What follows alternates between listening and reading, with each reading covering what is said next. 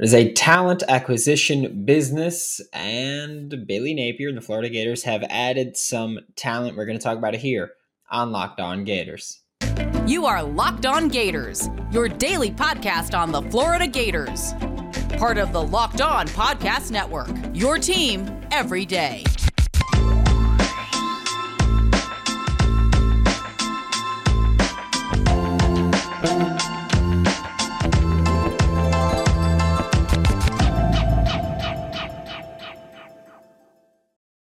Hello, and welcome back to another episode of Locked On Gators, part of the Locked On Podcast Network, your team every day. Thanks for making Locked On Gators your first listen of the day. We're available daily and free wherever you listen to podcasts. Happy Tuesday. I'm Brandon Olson. Find my written work on Whole Nine Sports and Giants Country of SI.com. Twitter is WNS_Brandon. Florida Gators, of course, play this Saturday, and this episode of Locked On Gators is brought to you by Sling TV. Don't miss this week's Las Vegas Bowl between the Gators and Oregon State Beavers right here on Sling. Sling is the TV you love for a price you'll love. And moving into content, the Florida Gators have brought in their first transfer portal acquisition of the season.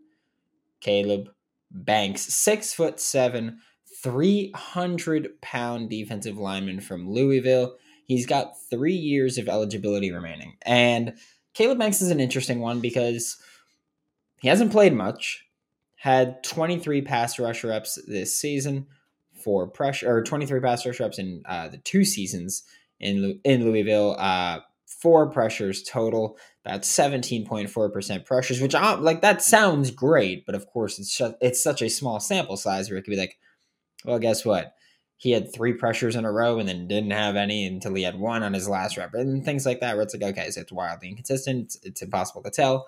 But the thing that interests me more is, given his size, 6'7", 300 pounds, massive human being, I think he'll most likely play that Gervon Dexter 3-tech role, which is also weird because I know right now most people are probably thinking the starting front 4 is going to be Princely Umanmielen on one side, Antoine Powell-Ryland on the other side.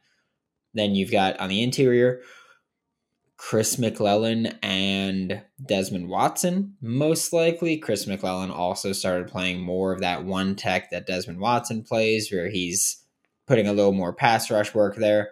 And so Caleb Banks' slot is interesting. I do think he plays that 3-tech. That seems to be the spot he's best fitted for.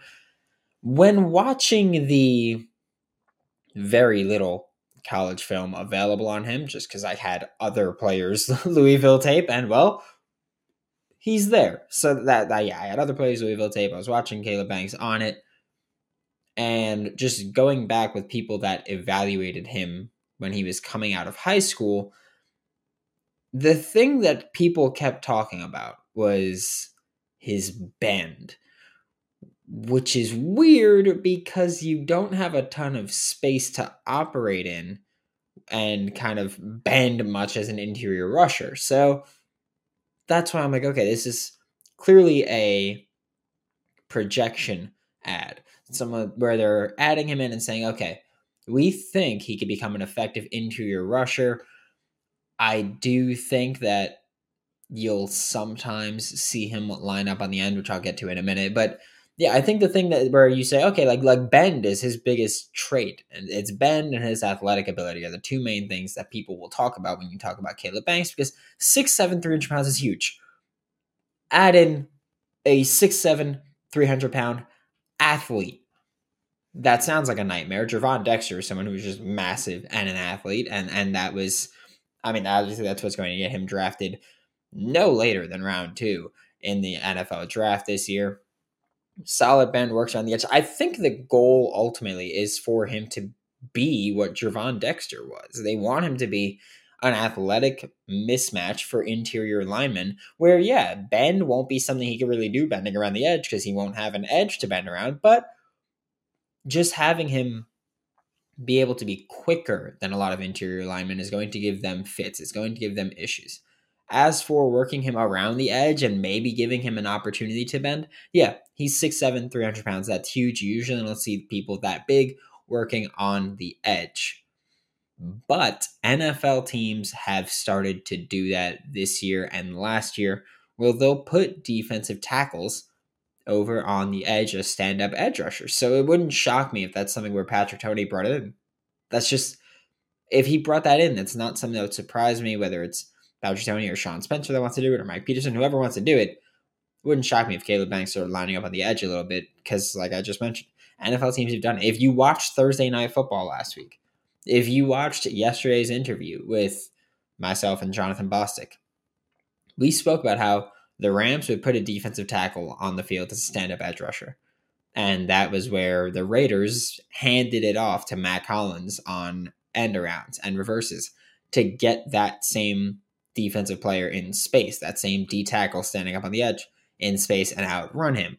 So yeah, there are flaws to it, but there's also a reason that NFL teams do it. You get a big dude on the tackle where he's probably used to facing these smaller, more athletic defensive ends and edge rushers, and so you can create some mismatches. And I think that's an important part with Florida is as they get more of their guys in, they're going to work more on creating those mismatches, whether it's in coverage, rushing the passer, and anywhere you could do it, they're going to try to create these mismatches, these size mismatches, these speed mismatches, whatever it is. And so Caleb Banks, I think, helps take this Florida Gators defense. He helps them take that next step towards doing that, towards being able to be more creative, towards being able to open up and expand your repertoire a little bit. And I think that for a first transfer portal ad of the season, I think he's a great transfer portal ad. Obviously, he had an official visit this past weekend, fell in love with it, and immediately, we'll say, we'll put air quotes around that because it was a few hours, but committed to Florida the day after the day that the official visit ended. We're about to talk about some other Florida Gators portal needs, but first, fall is in the air. That means that you get to grill with these awesome cookouts, tailgate parties, and so much more, because today's episode is brought to you by Omaha Steaks. And luckily, the flavor experts at Omaha Steaks have made it easy for you to savor all the flavors of fall with their mouth-watering assortments of perfectly aged steaks, ultra juicy burgers, and easy to prepare comfort meals that are ready in a flash. We were grilling this past weekend. Man, I love you, Omaha Steaks. Just know that. Now is the perfect time to load up on all this incredible flavor and take advantage of 50% off site-wide by shopping their friends and family sale. Go to omahasteaks.com. Use promo code LOCKEDON at checkout to get $30 off your order. Don't wait. Just go omahasteaks.com. Stock up today. Get it in time for the holidays. Fantastic gifts, by the way. And you won't come close to getting this kind of quality at the grocery store ever. Visit omahasteaks.com. Use promo code LOCKEDON at checkout, and a minimum order may be required. Thanks again for making Locked On Gators your first listen of the day. We're available daily and free wherever you listen to podcasts. And for the rest of today's show, we're going to talk about some portal needs for the Florida Gators. 2 on the offensive side, 2 on the defensive side. We're going to start with the offensive side of the ball.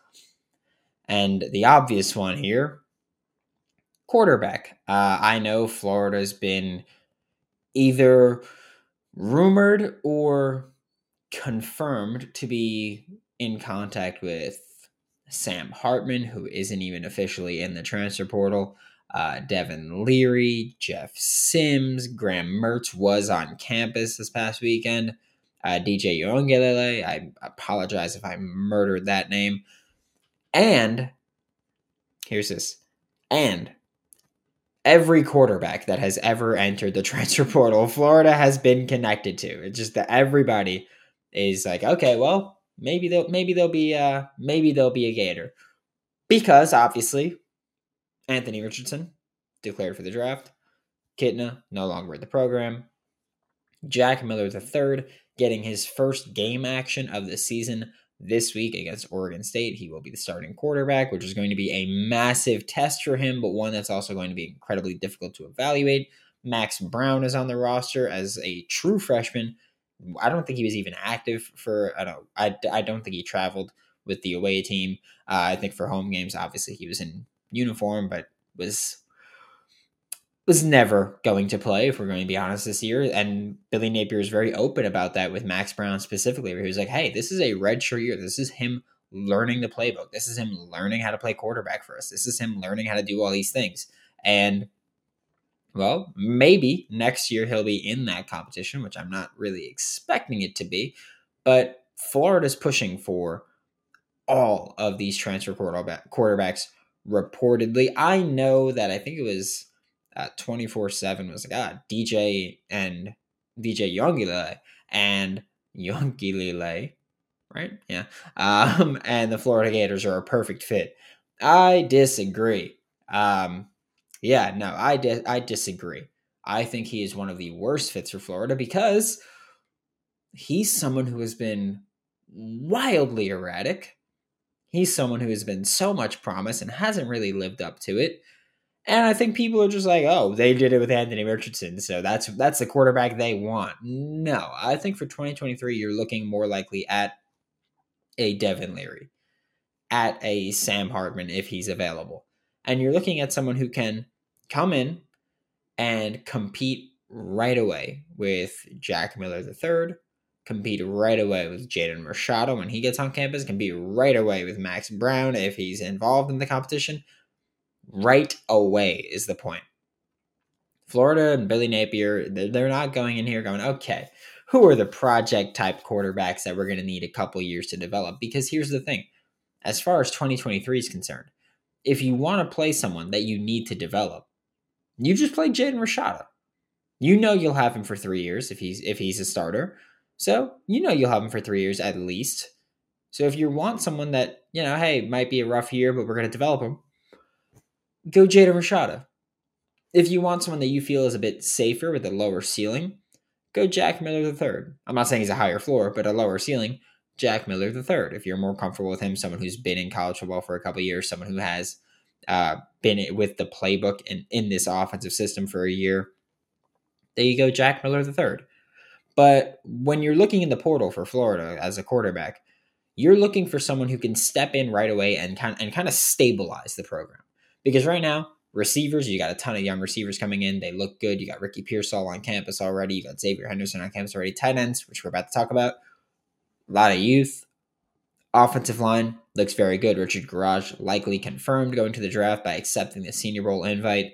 And then defense, you got a lot of young guys coming in. You've got some players stepping up and making their next step, hopefully. You want someone that can stabilize the program because right now the biggest thing is who the hell is going to be playing quarterback for the Florida Gators next year.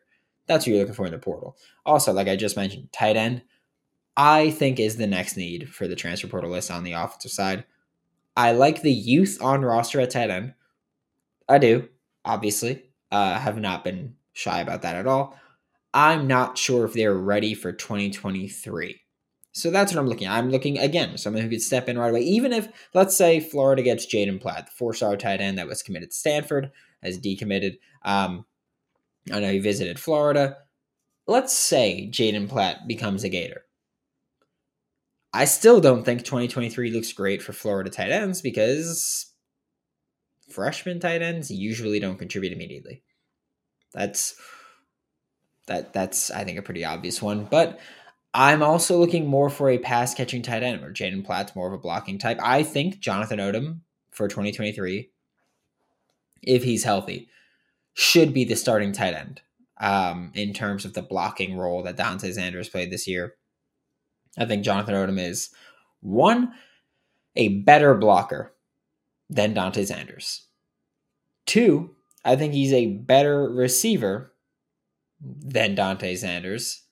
And three, he's got more eligibility remaining than Dante Sanders, so he can step in immediately and play for 2 years before going to the league.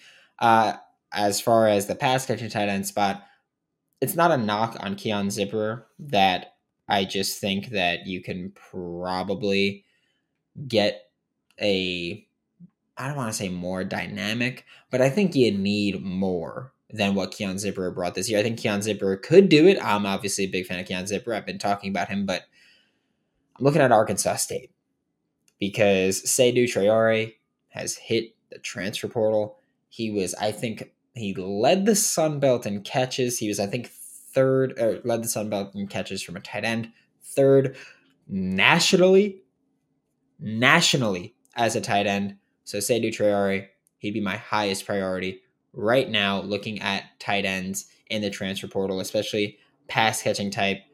It's got to be Traore, and I want Billy Napier and I want William Peagler to go out there and go get him. We're about to take a look at the defensive side of the ball, but first, today's episode of Locked On Gators is brought to you by Built Bar. It's almost New Year's time. It's almost New Year's resolution time.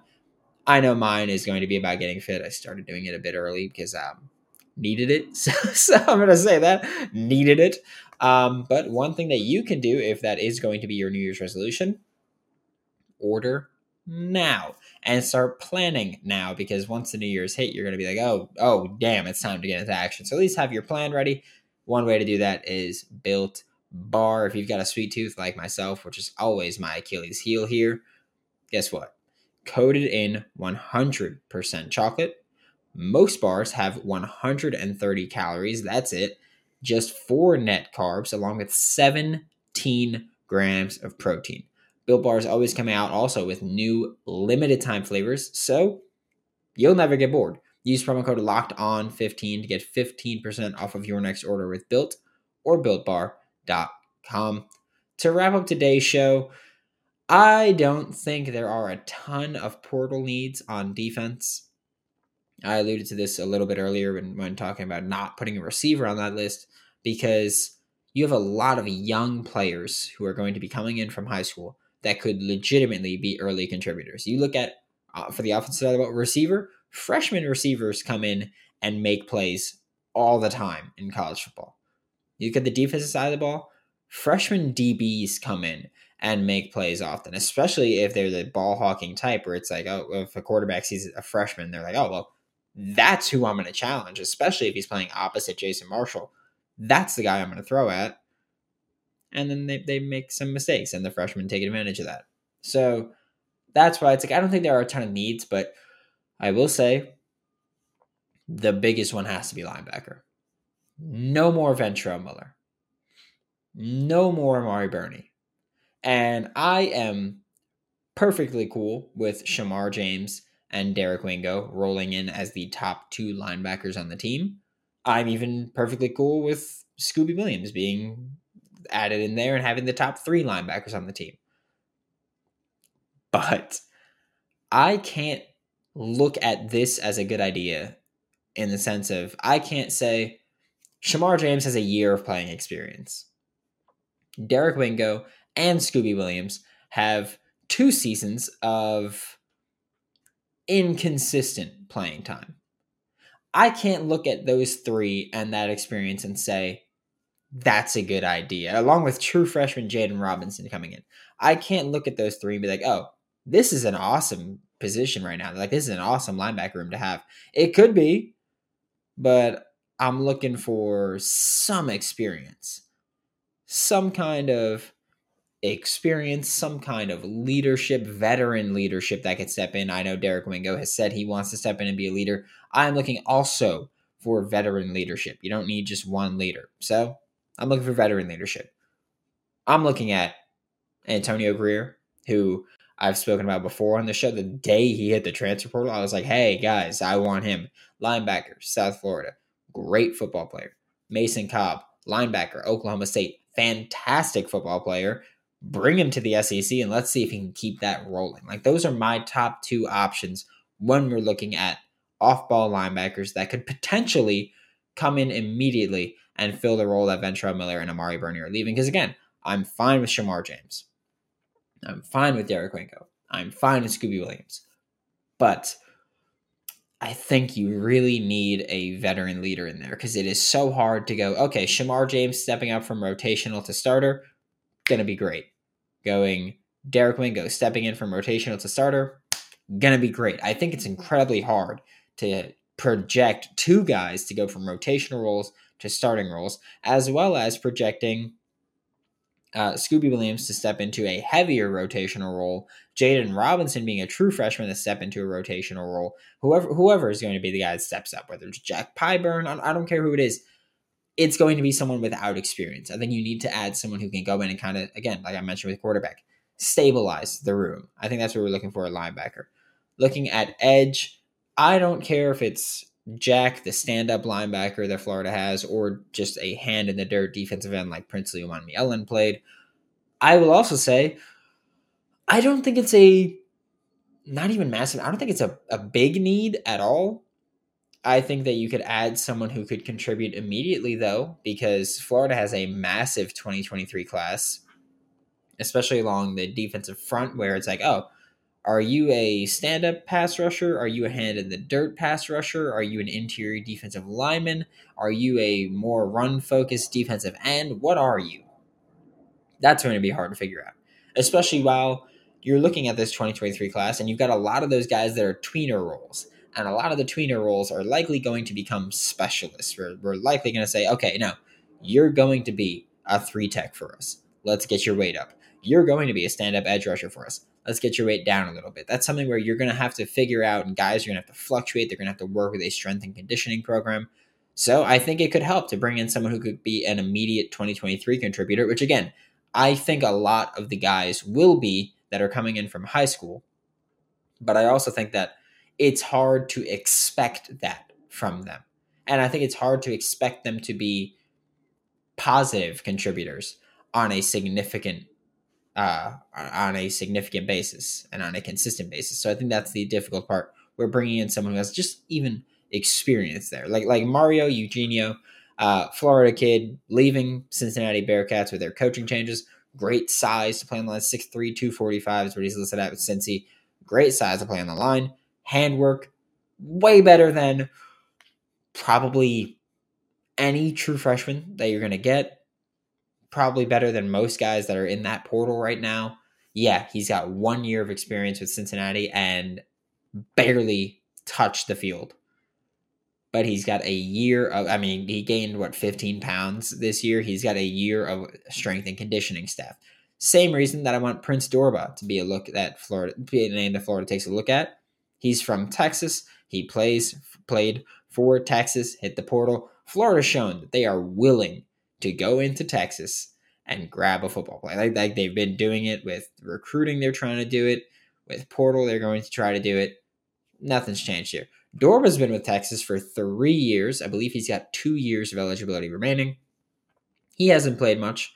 But again, having someone who has, actually I think he's got 3 years of eligibility. Having someone who has 3 years of not just Power 5, but like high quality Power 5 strength and conditioning is a big plus. That's my biggest concern with these new high school kids coming in, is that they are going to have to work with the strength and conditioning staff to get up to speed and get into a playing weight and a playing size. So you eliminate that by having someone who's got years of experience with that already, and he could step in and be a rotational player for you immediately, again, with the likely starting edges being Antoine Powell-Ryland and Princely Umanmielen. So you just need a rotational guy here. So I think that both Mario and Prince, it's like, okay, well, as long as you play me, I'll be there. I don't need to start because playing me is better than I've seen so far in college. Thanks for making Locked On Gators your first listen of the day every day. We are available daily and free wherever you listen to the podcast. We'll be back tomorrow to talk more Florida Gators. We'll probably start to take a look at the Las Vegas Bowl this weekend. For your second listen, check out Locked On SEC, hosted by Chris Gordy of Sports 790. Get the best coverage on the best conference, including the best university, the University of Florida. For Locked On Gators, I'm Brandon Olson. Don't forget to follow me on Twitter at WNS_Brandon. Find my written work with Whole Nine Sports and Giants Country of SI.com, and I will see you all tomorrow.